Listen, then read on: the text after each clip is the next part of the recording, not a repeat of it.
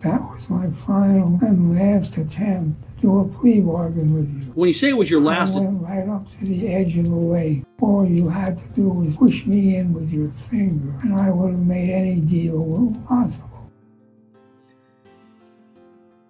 Do you understand, Mr. Durst? You're not answering the question that I asked you. Do you understand that? I am answering the question. You said Nick Chalin said that I confessed to him after dinner, and I am telling you that after dinner we had no conversation. So when you said a moment ago, under oath, in this courtroom, that I've never done that, was that more perjury? That was a mistake. Mr. Durst, this is my last question. As you sit here right now, I'm going to ask you, did you kill Susan Berman?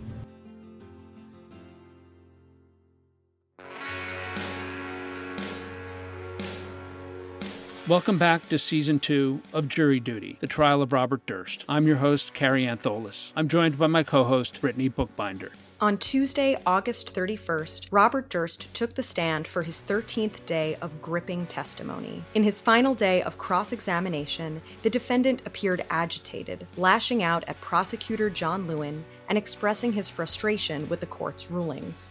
During Tuesday's proceedings, Lewin confronted the defendant with some of the most damning evidence in this case, Durst's alleged confessions. From the now infamous bathroom audio in the Jinx to admissions that Durst made while on the stand in this trial. We'll explore precisely how John Lewin used his final hours of cross to turn the defendant's own words against him. That's coming up after the break. Hey, Dave. Yeah, Randy. Since we founded Bombas, we've always said our socks, underwear, and T-shirts are super soft. Any new ideas? Maybe sublimely soft. Or disgustingly cozy. Wait, what? I got it. Bombas. Absurdly comfortable essentials for yourself and for those facing homelessness. Because one purchased equals one donated. Wow, did we just write an ad? Yes. Bombas. Big comfort for everyone. Go to bombas.com/ACAST and use code ACAST for 20% off your first purchase.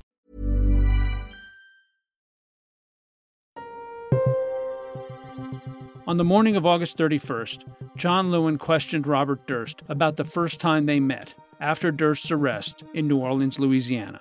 All right, let's talk about the New Orleans interview that you had with myself and detectives in a little more detail. You agree that was completely voluntary on your part, correct? Completely voluntary. You were read your rights, correct? Correct. No one forced you to speak, correct? Correct. Now, during the New Orleans interview, at one point in time, you brought up the idea that you could, quote, go through what you did with Kathy, and I think you want me to go through details of Susan and say, okay, so now what would I ask for? Unquote. That's what you said, correct?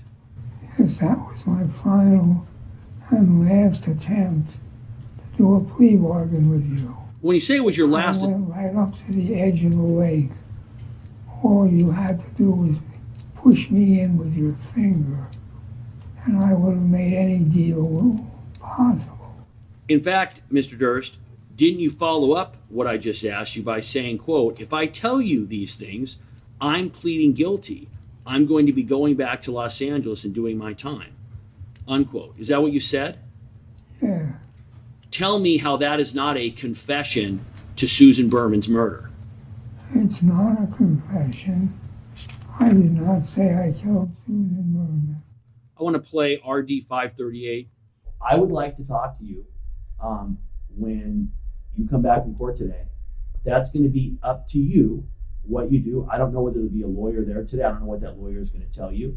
He's going to tell me to shut my mouth, of course. Well, and this one I'll tell you. You have every right to listen to your lawyer and to do what your lawyer says. I think you know that you've talked enough.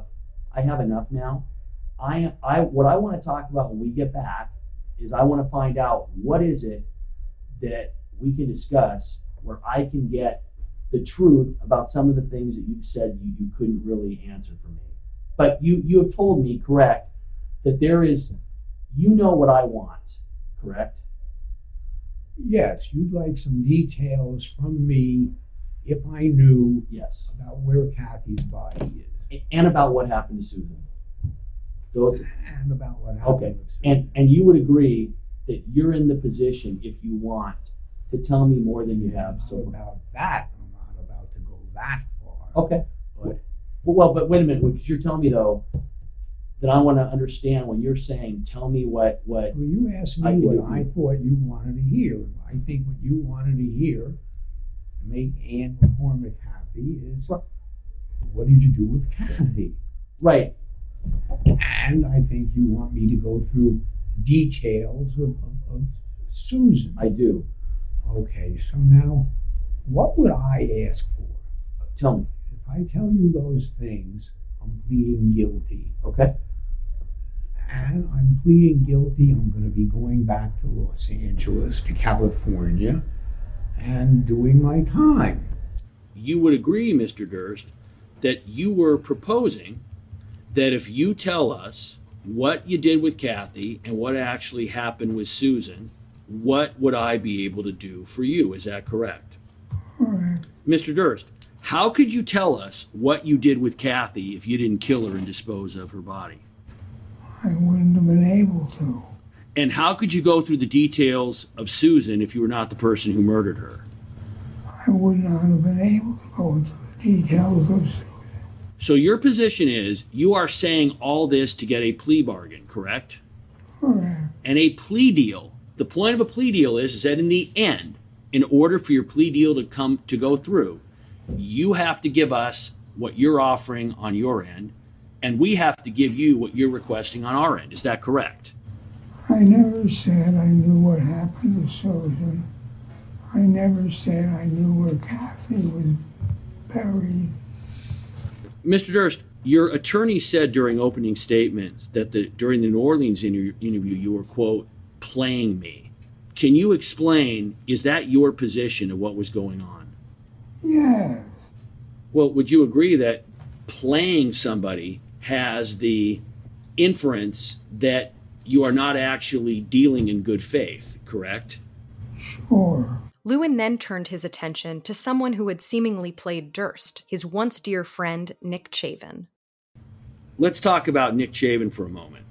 You've agreed that at the time Kathy disappeared, Nick Chavin was one of your best friends, correct? Correct. Mr. Durst, you were very concerned about Nick Chavin's testimony while you were in custody. What's he going to end up saying at trial, correct? I don't believe I was very concerned until he came out with his last story. SG-076, jail call with Susan Giordano. The audio from this jail call and several others played during today's testimony is difficult to hear, so we've cut it down to its clearest and most essential parts. And periodically, we will recap the gist of what has been said if the ensuing questioning doesn't clarify it. Anyway, it makes me very nervous, waiting to find out what the attitude is going to be about this whole thing. I'll tell you, 100% positive. Go ahead. Yeah, and I'm telling you that she is 100% in your corner. Boy, that's you're sure, really. I am really, really sure. That makes my night. It really does. It made your night because at that point you were terrified that Nick was going to relay the confession about Susan that you'd made to him after your dinner, correct? We would have to leave out the word terrified. And in jail, it does not take very much to make one's night. Well, Mr. Durst, you would agree that at this point in time, Nick Chavin has not testified yet, correct? Correct. And at this point in time, he is not returning the calls from your lawyers, correct? That's what you're being told. I told my lawyers to leave him alone. And all Nick wanted was attention. So, Mr. Durst, you are sitting in this call with Susan Giordano, and she is telling you, don't worry, Bob, Nick's 100% on your side. I'm positive, correct? That's what she's telling you. I think she was telling me that because Nick had told her that. Motion to strike is non-responsive. Stricken. Every time I come up with an answer that you don't like, you get the judge to strike it. It's interesting you use the term come up with an answer. Not answer, but come up with an answer. I'm just curious, why do you use the term come up with an answer, which you would agree implies that it's not a true answer, it's something you're making up on the spot? What does it mean? Overruled. It's my way I talk. It takes Meaning me a lying? while to think of what I want to say to you. And then when I come up with my answer, you ask the judge to tell the jury to ignore it. So, Mr. Durst, listen to my question. Isn't it true that Susie Giordano is telling you that she's 100% sure Nick is in your corner? She was telling me what Nick had told her. Motion to strike is non-responsive. Stricken. Listen to my question. It's not responsive. It's 100% responsive.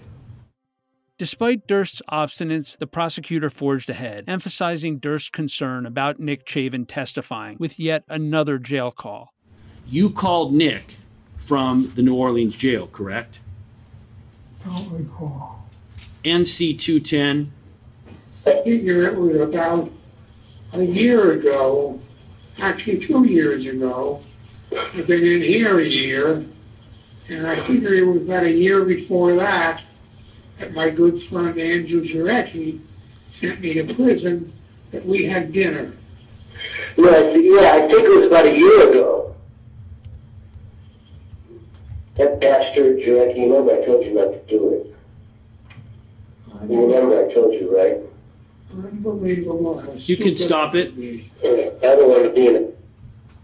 Mr. Durst, does that now refresh your memory about having had a conversation with Nick Chavin on April 8, 2016? If that's when that occurred, that's when it occurred. You agree. You bring up the dinner that you had with Nick during this call, correct? It was the only thing I could refer to, because I hadn't even spoken to him in the last 20 years. Well, would you agree, Mr. Durst, that alternative explanation for that could be that you're bringing up the dinner with Nick Chavin very early in the conversation because you know that you confessed to him during that dinner and you are trying to figure out where Nick stands and what he's going to do? Would you agree?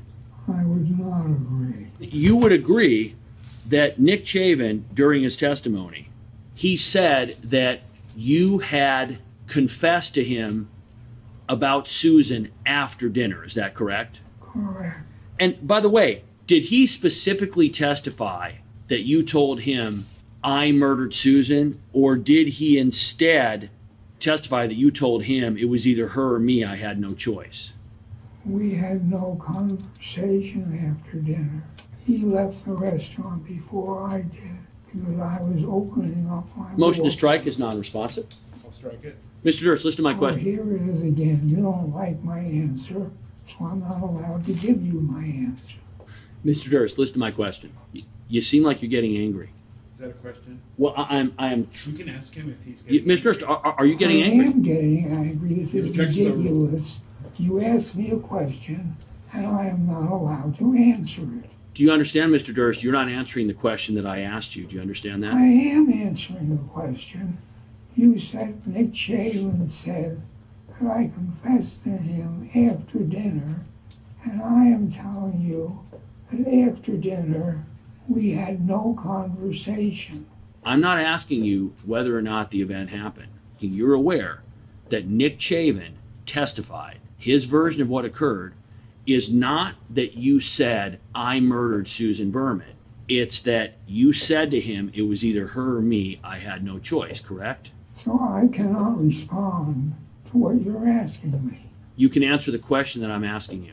I could answer the question you're asking me, but that would not be a meaningful answer. Well, I guess that's for myself, the judge, and the jury to decide. So you get to answer the question. I'd like the jury to decide it. Oh, trust me, they will. You won't let me speak it. Your Honor, could the court instruct the witness that he is not to decide what he wants to answer? No, there's a way that it's done, and I will do it. Thank you, Your It's Honor. done. After this antagonistic exchange, Lewin took a detour, inquiring about a cruel joke that Durst once played on his brother, Thomas. Do you remember the Durst Obesity Clinic, Mr. Durst? I think you titled it the Durst Obesity Center. Do you remember it? No. So it's going to be, this is, I think it's People's at 280. I'm going to read it in the interest of time. The top left, there is, you would agree, that appears to be an image of an obese person. Is that correct? I think Sarah Kaufman put that together. At your direction, correct, Mr. Durst? I don't know about it, my direction. Well, it says the Durst Obesity Center, and then it has an address. And that address at the time was the address of your brother Tom. Is that correct? I did not think that Tom ever lived in Ross, California. The item says as follows. We are excited to announce the opening of the Durst Obesity Center, and we intend to serve the needs of the obese Marin community. We are Tommy and Diane Durst, the founders of the Durst Obesity Center, DOC, along with our fat children, Emily and Daniel. Mr. Durst, Tommy and Diane Durst, that's your brother and sister-in-law, correct? Correct. So, I'm going to read, how often have you been stared at? How many lectures have you been forced to listen to? We will reform your thinking process and encourage you to see the positive aspects of obesity and to accept your, quote, right to food enjoyment. We will have both seminars and individual appointments to advise on the benefits of the truly obese lifestyle and how wonderful you will feel to finally get off the treadmill.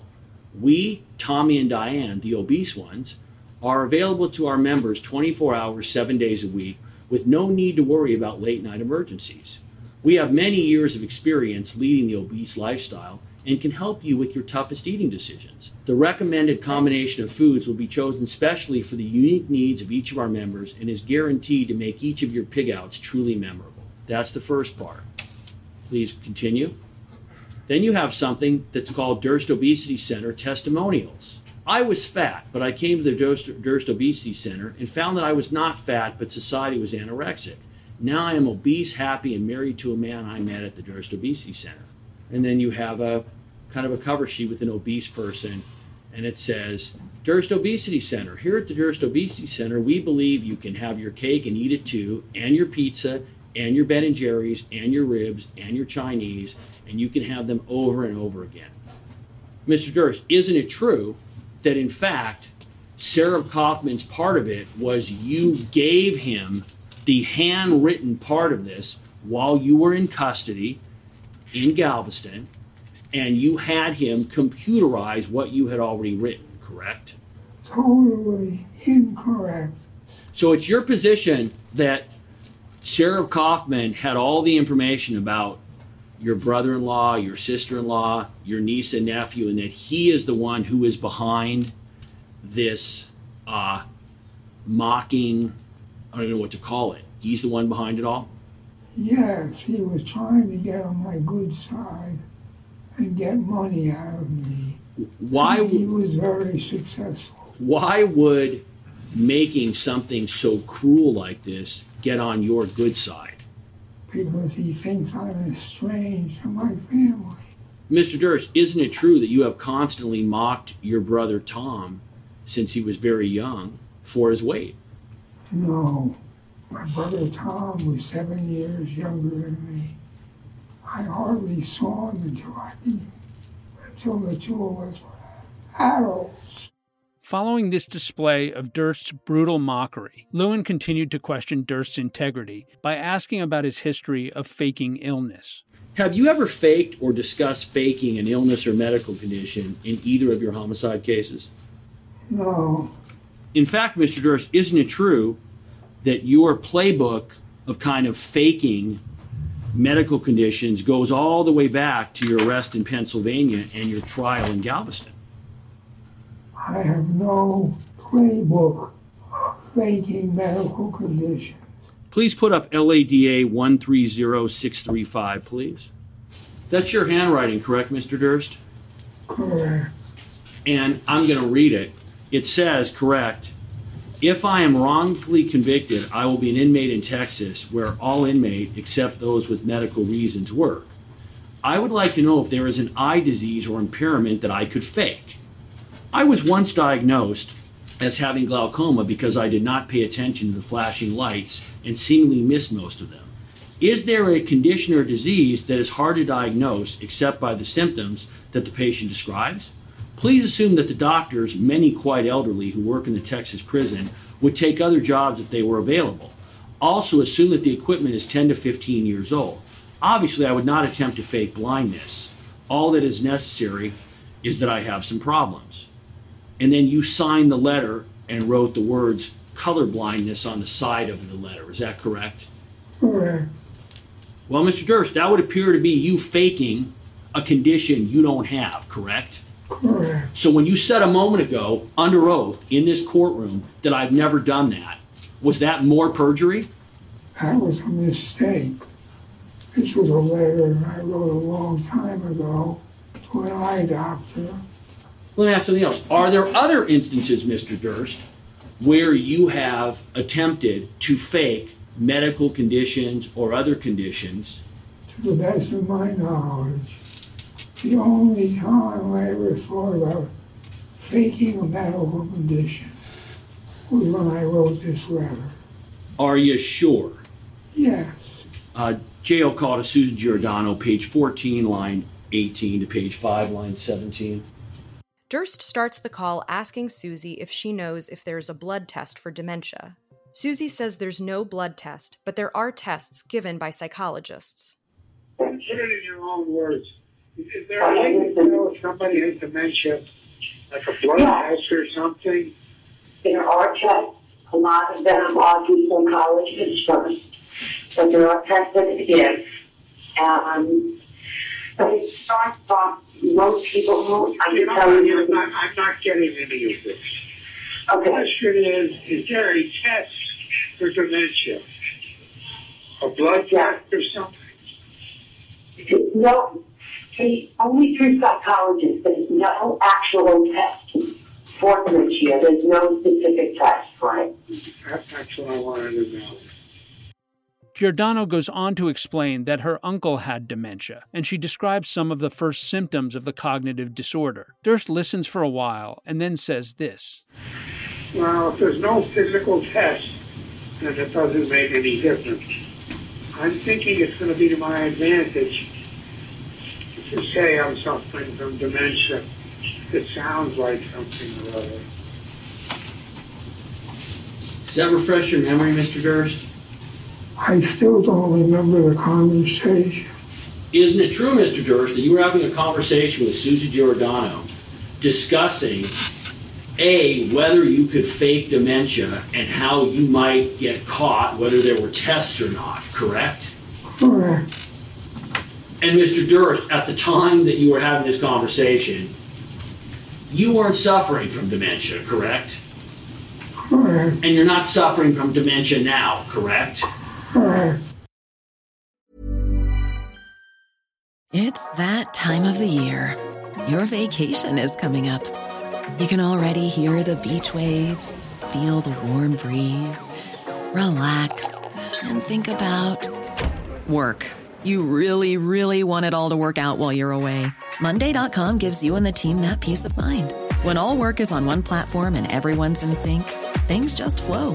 Wherever you are, tap the banner to go to Monday.com.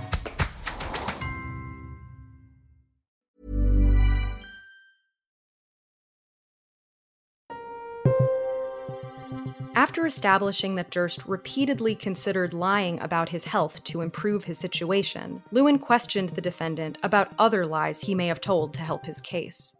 Mr. Durst, you have stated previously that for the most part, you tell the truth, and I think you said that as an example, you have only lied about a couple of things. Is that correct? I thought we were talking about the Galveston trial. Now I'm talking about your trial here. I've lied about several things. And when you say several things, Mr. Durst, would you agree that several is more likely many? I would say 5. Your best estimate is 5. Correct. In the afternoon, Lewin returned to this line of inquiry, asking Durst to specify his 5 lies under oath. Mr. Durst, You testified this morning that you have perjured yourself 5 times. Do you recall that? Correct. What are the 5? Oh, I don't know. 2 of them I've repeated repeatedly. At the Galveston trial, I said I was in Northern California when I was in Southern California. The second one was when I said I had not written the cadaver note. I imagine I could come up with 3 more if I tried. 5. So I'm asking you, so what are the 5? You named 2. What are the other 3? Now, let's see, what else? When else was I under oath? The question originally was how many lies under oath, how many instances of perjury do you believe you've committed during this trial? And I believe you said 5. So I'm asking, what are those 5? I would have to think about it. Go ahead. I can't think of them. Having successfully led Durst to admit he committed perjury, Lewin set another trap for the defendant using his words from earlier in the day. All right, Mr. Durst, it's your sworn testimony that you have no idea what happened to Kathy, correct? Correct. And you've also testified that you are unaware of any crime scene, correct? I agree. You don't know if she drowned somewhere, correct? Correct. So, Mr. Durst, if you have no idea what happened to Kathy and where she is, can you please explain why you said this morning? Please play A. You are now saying that the point of that was you're trying to get a plea deal, correct? Correct. And a plea deal, the point of a plea deal is that in the end, in order for your plea deal to go through, you have to give us what you're offering on your end, and we have to give you what you're requesting on our end. Is that correct? Objection. Overruled. Overruled. Statement of the law. Overruled. I never said I knew what happened to Susan. I never said I knew where Kathy was buried. Stop. Mr. Durst, why did you say you never said you knew where Kathy was buried? How do you know Kathy's buried at all? Seemed like a logical step. Well, Mr. Durst, would you agree that you talking about the fact that Kathy was buried would seem, Mr. Durst, to be implying that you know, in fact, that she was buried, correct? I was telling you what I thought you wanted to hear. Wait, you're not saying you were trying to get a plea deal this morning while we were in court, are you? That's this morning. So when I said buried, I misspoke. When you say you misspoke, Mr. Durst, was I talking about where Kathy was buried? You were talking about a hypothetical if she was dead. Did I mention her being buried at all? No. Who's the only person that mentioned her being buried? Me. Gaining momentum, the prosecutor now confronted Durst with his most famous alleged confession. All right, Mr. Durst, I want to talk about what has been referred to as the bathroom audio. You're aware of this, correct? Correct. On April 18, 2012, at the end of the interview, when you were confronted with the Sereb note and the cadaver note and could not say which one you had written, which one you had not written, what was your state of mind when that happened?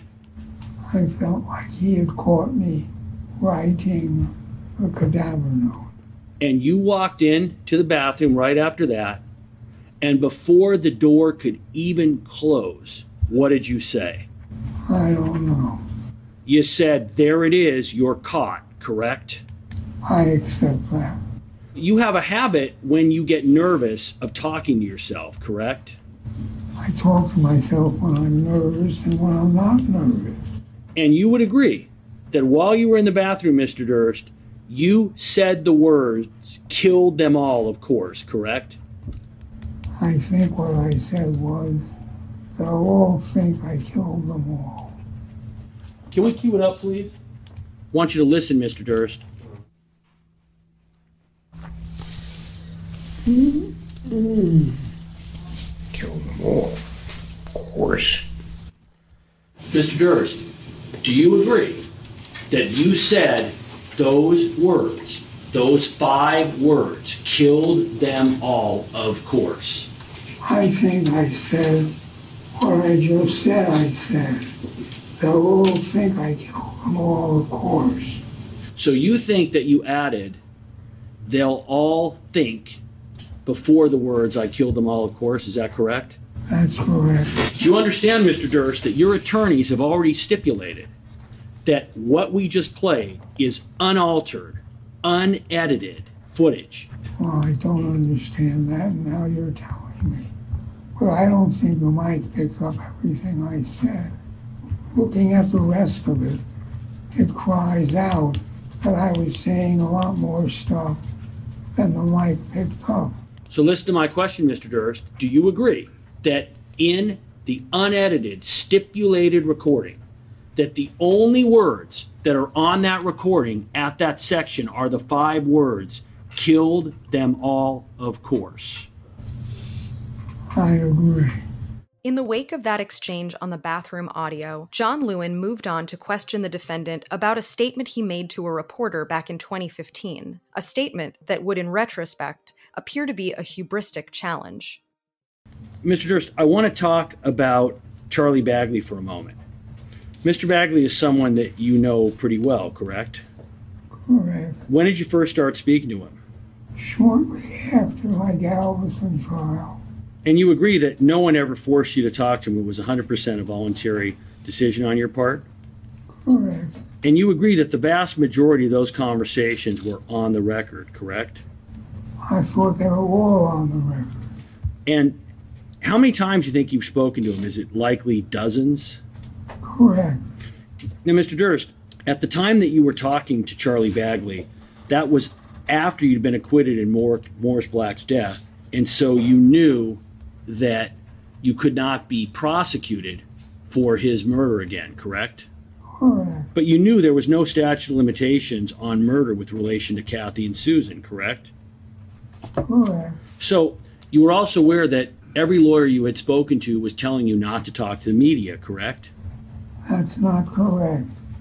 A lot of people encouraged me to talk to the media. Mr. Durst, but you agree that you were talking to Charlie Bagley at a time when you had already perjured yourself in Galveston, and at a time when you knew that you had written the cadaver note but were lying about it, correct? Correct. So what made you talk to him? Why would you do that? Was it cockiness or arrogance? Why did you do it? I thought he would write something fair and positive about me. Mr. Durst, isn't it true that on February 6, 2015, 2 days before the Jinx miniseries started, you told Charlie Bagley regarding the Susan Berman investigation, quote, "It's a long time ago. Some DA would have to commence a major budget-busting investigation. I don't see that happening," end quote. Correct? Correct. So you thought that in essence, Mr. Durst, you were in the clear regarding Susan Berman. Is that right? Correct. As the day came to a close, John Lewin used his final moments of cross-examination to underscore the most powerful elements of the people's case, Robert Durst's own incriminating statements and his history of deceit, even under oath. Mr. Durst, you are just about done with your cross-examination. You have now admitted that you have perjured yourself at least 5 times during your testimony at this trial. And you have stated that you would perjure yourself to any question involving whether you killed Susan, whether you killed Kathy, or whether you killed Morris. That is what you have stated, correct? Correct. Can you explain then, Mr. Durst, given your history of perjury while you have testified and your statement that you will continue to perjure yourself regarding any of those 3 critical areas, how is anybody supposed to figure out when you are telling the truth and when you're lying? They would have to use their life experiences to decide if what was brought up at this trial is meaningful in terms of whether or not I killed Susan Berman. Would you agree, Mr. Durst, that if somebody looking at this case decides that, you know what, Bob Durst confessed to Nick Chabon, that if in fact that statement happened, you agree that's incredibly damaging. Is that correct? I have repeatedly said that I did not confess to Nicky Chabon. And Mr. Durst, you would agree that if somebody listening to your audio where it says, killed them all, of course, decides that you said that and does not believe your explanation, that that is extremely incriminating, correct? Killed them all, of course, sounds like it's part of a bigger sentence. Except when you listen to the audio, all you hear, you would agree, Mr. Durst, are the 5 damning words, killed them all, of course, correct? There's a whole lot more than I said in the bathroom. Mr. Durst, this is my last question. As you sit here right now, I'm going to ask you, did you kill Susan Berman? No. But if you had, you would lie about it, correct? Correct. Nothing further. Joining us again, as usual, is Charlie Bagley, who's covering the trial for the New York Times and for crimestory.com. Welcome back, Charlie. Thank you. So today, Charlie, Lewin began by confronting Durst about elements of his New Orleans interview with Durst, and specifically statements in which Durst insinuated that he knew what happened to Susan and to Kathy, and then said, how is that not a confession? What did you make of Bob's response to that? It's another example of Bob skating so close to the edge of what would seem to be the truth. But I think the prosecutor was also leading the jury to that same point. Well, how is that not a confession? Remember, he is playing to the jury, and Bob's really still playing to himself.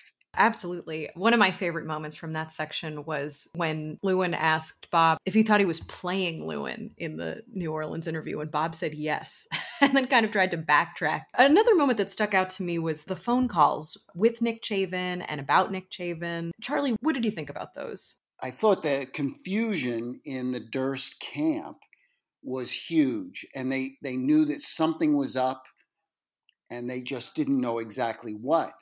And, at one point, Susie Giordano tells Bob, I'm telling you, he's 100% in your corner. And she just totally missed the boat on that. But it's also happening at a time when Nick is struggling with whether or not to reveal what he says Bob told him at their dinner in December of 2014. He would stop short of saying what happened at this dinner, where the dinner took place. At one point, he even denied that it happened. And that left room for Bob to hope that Nick was in his camp. During this section today where Lewin's asking Durst about Nick, Bob went off and tried to give his answers where he jams everything in that he wants to jam in there. And the judge kept striking his answers as unresponsive, prodded by John Lewin's objections. What did you make of Bob's anger and frustration there? Were we seeing behind the curtain a bit? I think we were. That's a good way to put it. He was getting stopped at every turn. And I think it was really frustrating. He was not able to perform. Right. I have a question for both of you about something that happened in this section. It doesn't sound like Susie Giordano is going to be called back in, but based on the way that it sounds like she was trying to get Nick Chabon not to testify, do either of you think there's going to be any consequences for her? I don't think so. I mean, should she be concerned about it? Absolutely. Bob threw her under the bus by claiming that he told her that he wrote the cadaver note when she testified under oath that he did not talk at all about Susan Berman's death. And more evidence of witness tampering. Susie Giordano would seem to have a fair amount of areas to be concerned about. But at the end of the day, I don't think that anybody is going to bring any charges against her. Certainly not here, likely not in New York. Charlie, what do you think? I think you're absolutely right. It's clear that she perjured herself. At the same time, I think that Susan, in that sequence, becomes not just a woman that seemed to be in love with Bob or Bob's money, but actually an agent of Bob's who was doing his bidding and calling up Nick repeatedly during this period and quizzing him as to what he was doing and what he was thinking. I think it makes her much more of a player in this drama. Moving on to another area, what did you make of this Durst Obesity Clinic letter that Bob had in his possession in the files that were taken from Susie Giordano's house that Bob said was written by Sarah Kaufman and was used to ridicule Thomas Durst and his family? I wondered about the wisdom of using that. What did you think of it, Charlie? It's typical of his sort of juvenile humor to be mocking his brother. You know, they're both adults, and he's mocking his brother as obese. But just as importantly, Bob is also a guy that's always been very conscious of his weight. All of Bob's sort of lifelong obsessions are manifest there. Yeah, and then Charlie, in the afternoon, you became a topic of conversation. I think we're all wondering, how did you feel when that happened? And were you afraid at any point that you were going to be called to the stand? I was on the witness stand at one time. In this case, you know, I've talked to a lot of witnesses for 20 years.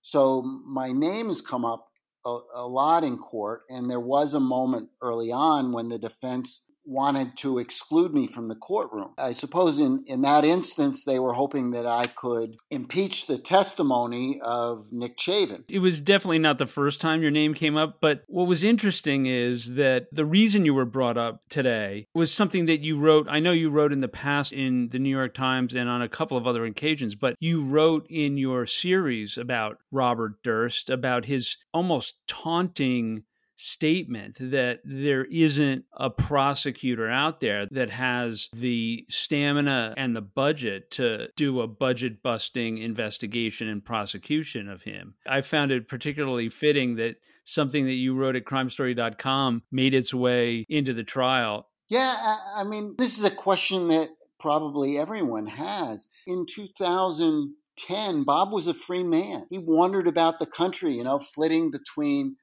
homes in New York, Texas, and California.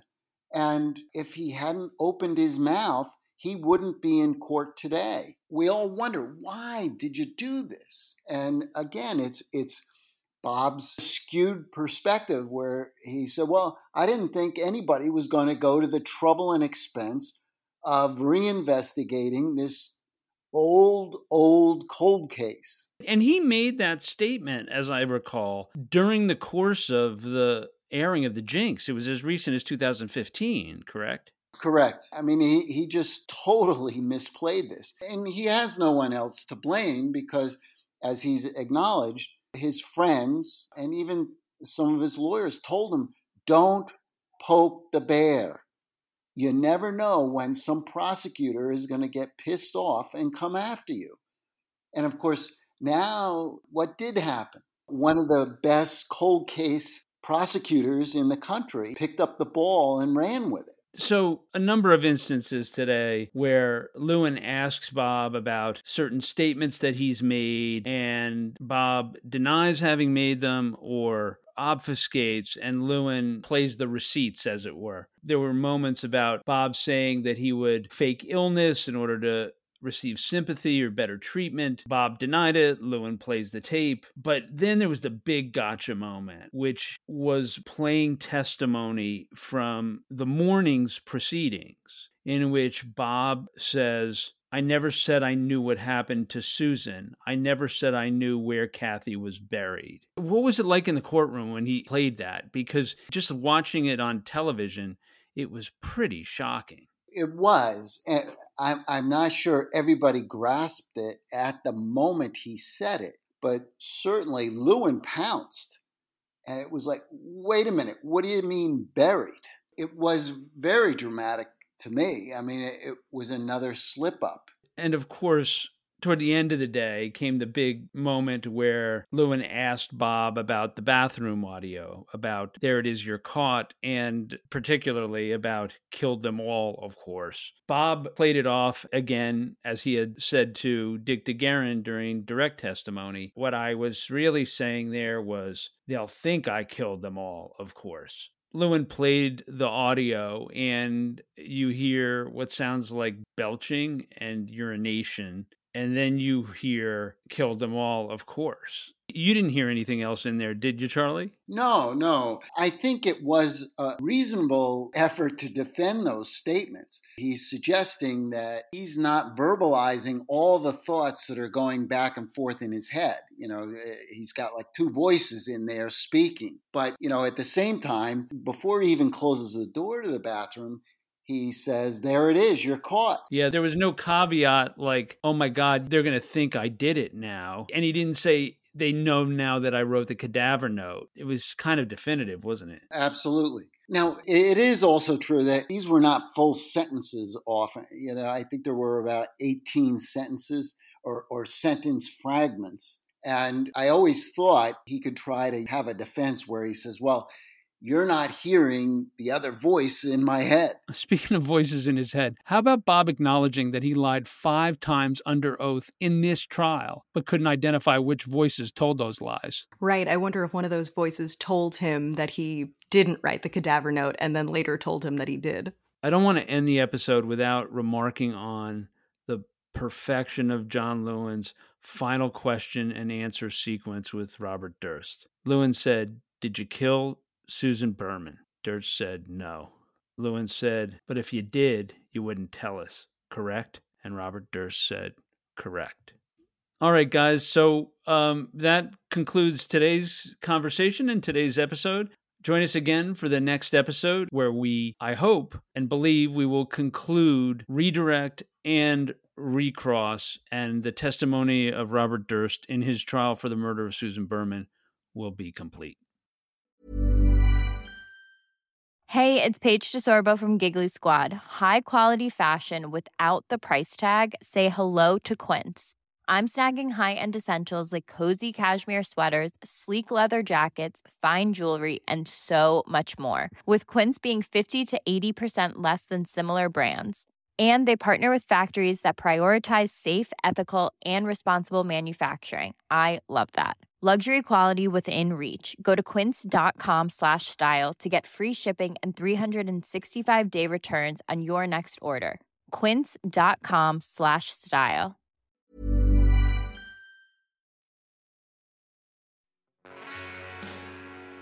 Please remember that you can receive alerts and news breaks on developments in Robert Durst's murder trial, as well as new episodes of Season 2 of Jury Duty, The Trial of Robert Durst, by subscribing now on Apple, Spotify, or wherever you get your podcasts.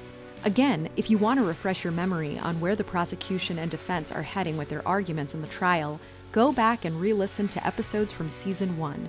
And head over to crimestory.com for in-depth coverage of the Durst story. Jury Duty, The Trial of Robert Durst, is created and produced by Carrie Antholis. This episode was written by Molly Miller. It was edited by Molly Miller and Alexis Notarbartolo, with help from Brittany Bookbinder. It was co-produced by Molly Miller, Alexis Notarbartolo, and Brittany Bookbinder. Music was provided by Strike Audio. Thanks for joining us, and we hope you'll come back for the next episode of Jury Duty, The Trial of Robert Durst.